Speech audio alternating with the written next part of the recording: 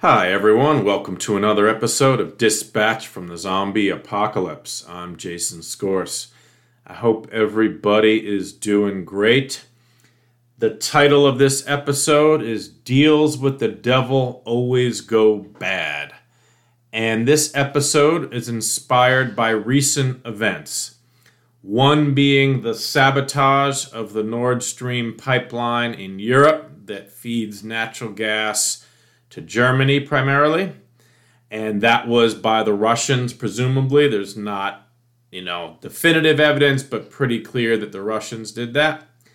And the other recent event is the decision by both the Saudis and the Russians to cut oil production by 2 million barrels in an effort to jack up oil prices a month before the U.S. midterm elections and deal a blow to President Biden and the Democrats. I'm going to argue that these episodes are the logical endpoint of decades of bad, horrible policy decisions by Western leaders who thought that making deals with the devil were smart, savvy, realpolitik that was necessary in a chaotic world and somehow advantageous. It turns out these decisions were not only incredibly dumb, but morally bankrupt, and have really undermined a lot of the West's legitimacy. The U.S. alliance with the Saudi regime is definitely the worst, and I'll get into the details of that, plus the Nord Stream pipeline in a minute. But before I get into these specifics, I do want to discuss kind of an underlying broader economic theory of engagement internationally that has ideological roots that go back a century and are much deeper. And the theory is that trading with bad regimes brings those regimes in closer contact with liberal societies and ultimately helps bend them towards liberal politics and culture. This underpins much of the hopes about admitting the Chinese into the World Trade Organization in the early 2000s, as well, to some extent, of Germany's decision to rely on Russian gas as a primary source of heating energy. This logic that really has been fundamental to economics has some appeal, right? That as economies become more entwined, nations see that they must rely on each other, and that by admitting nations into this privileged trade status, even authoritarian and despotic nations, the economic benefits of freer trade will ultimately bleed over into more freer political systems. There is an allure to this thinking that is very enticing and also has some reasonable logic behind it. And I will admit that I largely bought into this, to some extent at least, as a student of economics. I remember, reading about the Nobel laureate Amartya Sen pointing out that, democracies never go to war with each other. And many economists blame protectionist policies for kind of inciting World War I. Now, of course, no economist ever claimed that simply trading with a communist regime or an authoritarian country would make them into Western democracies. But instead, the logic was that slowly they would drift in this direction from trade and economic connections. It turns out this is clearly wrong, and I will admit that I had this wrong as well. Now, of course, there's something self-serving about this, right? Western economies, Western economists love to think that free trade, or quote free trade, right? We know it's never entirely free trade, but more liberalized trade, which is good for, generally economic growth and prosperity, that of course then is going to be good for politics, right? It's a nice, convenient theory. That means, hey, don't worry, make money off of, buying and selling from despotic regimes, and it's all going to work out. Not only do you make money and prosperity, but you're actually going to push them closer to the liberal ideals that you practice. So again, there was some self-serving, elements to this theory, but it's just clearly, demonstrably proven wrong. So what recent events have shown is that these type of economic connections can actually be used to extort and take advantage of people who become dependent on these despotic regimes. This is absolutely the case with both Russia and Saudi Arabia.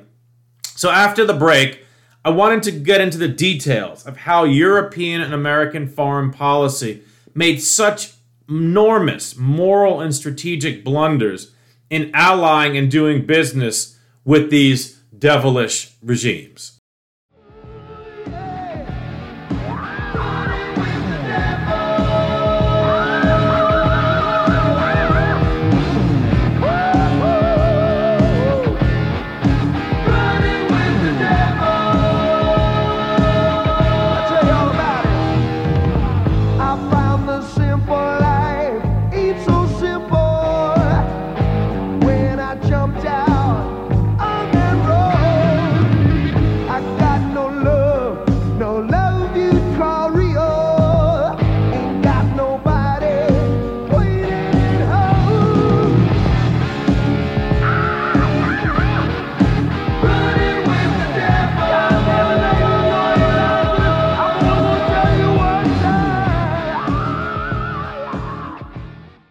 Okay, interestingly, the U.S. government warned the Germans about relying too much on Russian gas.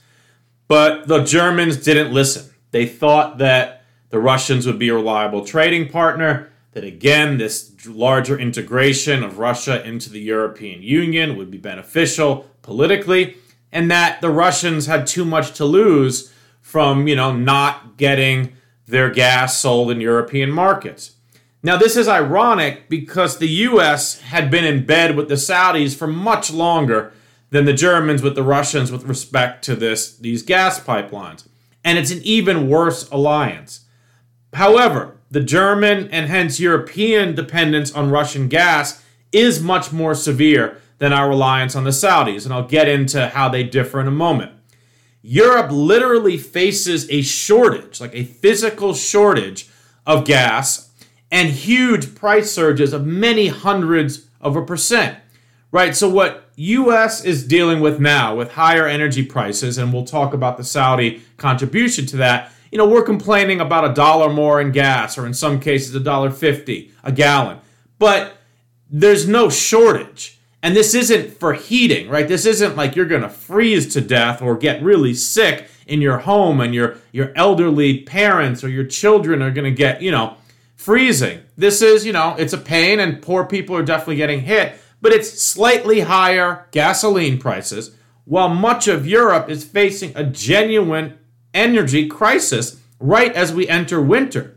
Right? This is an amazing fact about this moment that's worth just stepping back for a second. We're in the year 2022, and Europe is in a major war with Russia after Putin's fascist regime invaded a major sovereign European nation. Right, this is the hottest war between the West and Russia since World War II. It's really insane when you think about it. And I don't think it's sunk in for most people. In fact, even for me who reads a lot about it, I follow Timothy Snyder and I'm listening to a lot of podcasts, it's still just shocking. It's like, wow, the West is in a major war with Russia. Like, holy moly. And look, in the short term, Europeans are going to feel a lot of pain from this. Right? I mean, they're talking about severe energy shortages and rationing in rich Western European countries this winter, within the next couple months. But in the medium term, as they switch away from Russian gas and develop renewable sources of energy and do a lot more on conservation, there is no doubt that Russia is going to be the big loser. And now that's no consolation right now, but Russia is going to lose. They will get much lower prices in the rest of the world than they were from the Europeans, and they will have to build a lot more expensive infrastructure to get it to them. And plus, no one is going to trust that Russia is a reliable trading partner. So everybody's going to hedge their bets, and they're only going to take Russian gas at a discount for a very, very long time, perhaps decades. So with respect to the Saudis, us Americans are in a slightly different situation. While we are actually a net exporter of oil, what the Saudis can do to impact world prices is really important because it creates leverage. They can, by restricting supply, they can make the price of oil shoot up, which does incredible harm to the U.S. economy and U.S. consumers. And given that U.S. consumers are so sensitive to gas prices, it can really hurt whatever politicians are in power at the time. Hence, the Saudis doing this right before the midterm elections that are really important for the Democrats, right? And so the Saudi regime, let's just be honest, is basically a wholly owned subsidiary of the MAGA fascists. And they have made no, bones about it, that they would much rather have fascists running the U.S. than Democrats. What's so ironic about this situation, and there's a lot of irony going on in all of this, is that all the Republicans who have been years, decades saying, drill, baby, drill, they know that the price of oil is determined on the world market. We are a net exporter. We're, quote, technically energy independent in that we produce the amount of oil that we use, and in fact more. So if we lived in a kind of autarky situation where we didn't trade at all, and all U.S. oil had to just be sold in the U.S. market, the price wouldn't go up that much. But it can be sold much higher on the world market. So when the Saudis pull some out, the world price goes up, and then U.S.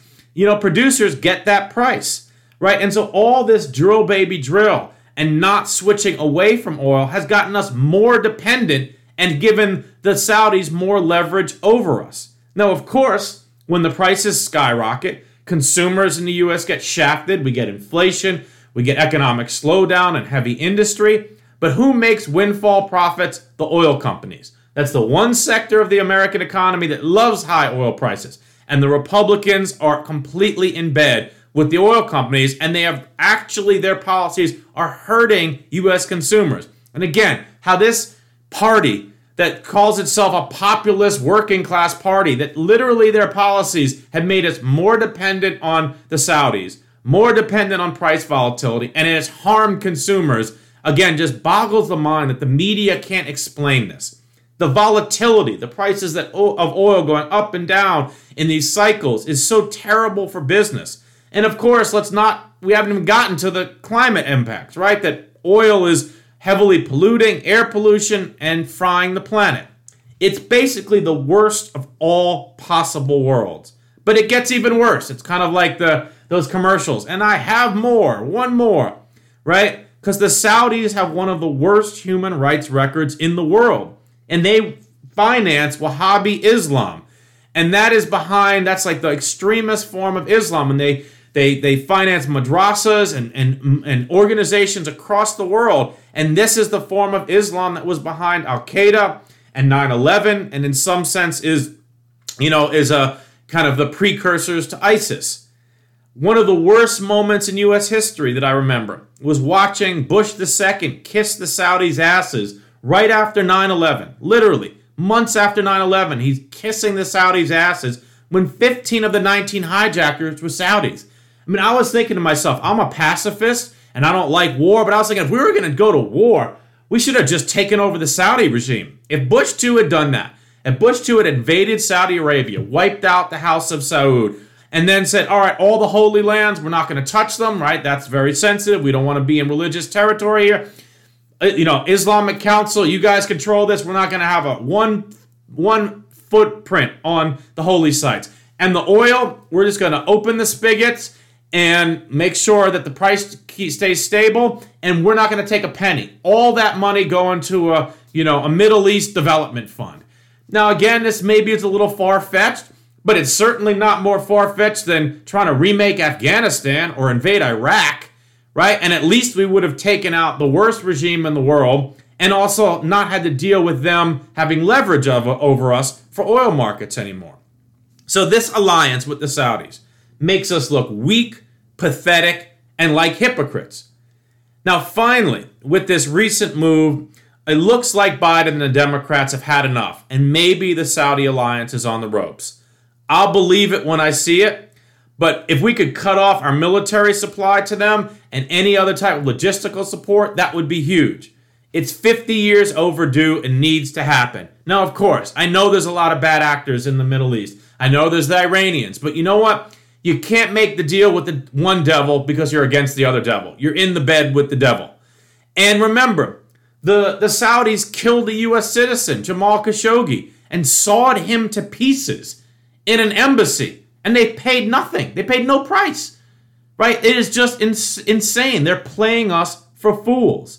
And again, I really want to see the Democrats and Biden just cut this alliance off because we just need to be free of these devils here. So after the break, I'll come back with the antidote.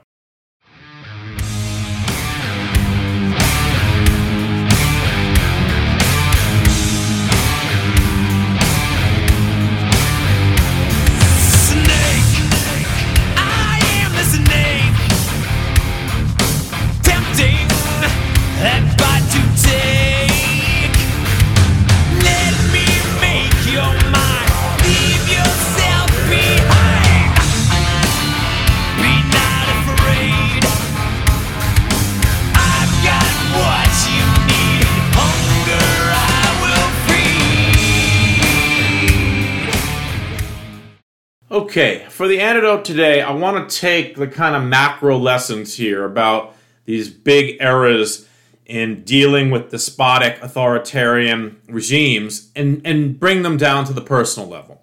Because deals with the devil are always a form of appeasement, right? Dealing with evil people and twisting oneself into knots to justify these relationships is just a form of appeasement. And it happens on the personal level all the time. Right? All of us, including myself, we play nice with immoral people, thinking that somehow we can navigate our relationship with them and maybe they're fun in some areas and we'll just do certain things with them, or we won't mention certain things, or, whatever it is, a work colleague, a family member, a friend, and we think we're not going to get dirty. It's not going to affect us. But it never works out that way, ever. Bad people should be confronted and challenged, and in the best case scenario, helped to improve and evolve, although it's very hard to help people change. It really has to come from them internally. But treating bad people normally and hoping you can kind of contain them and make sure you don't get, affected by the negativity and stay on their good side, it's not only a fool's errand, but it's morally compromised. And it makes all of us morally compromised. And it always goes bad, whether it takes a week or 10 years. And I have experience with this. I have things that I thought were worth getting into and they went bad real quick. And then I have things that I navigated for, a decade or more. And then finally something goes bad. And I realized, I had just compromised and I had not confronted these people. And then it goes bad. So my recommendation, my antidote is just don't do it. Try to make your principles consistent throughout all your relationships. This form of integration, bringing morality into all spheres of your life, is how you build personal integrity. And then that scaling up in the organization you work at, in your family unit, in your friends, then we can scale that up. And hopefully one day the world on the macro is led by more moral in people with integrity and not all these fucking fascist and morally compromised monsters that it seems the world just can't get enough of. So with that, everybody, I hope you're enjoying the podcast. If you are, please share it with family, friends, and colleagues. Subscribe on Apple, iTunes, Spotify, and Stitcher, and rate it. And with that, everybody, I hope you have a great rest of the week. Be safe. Take care.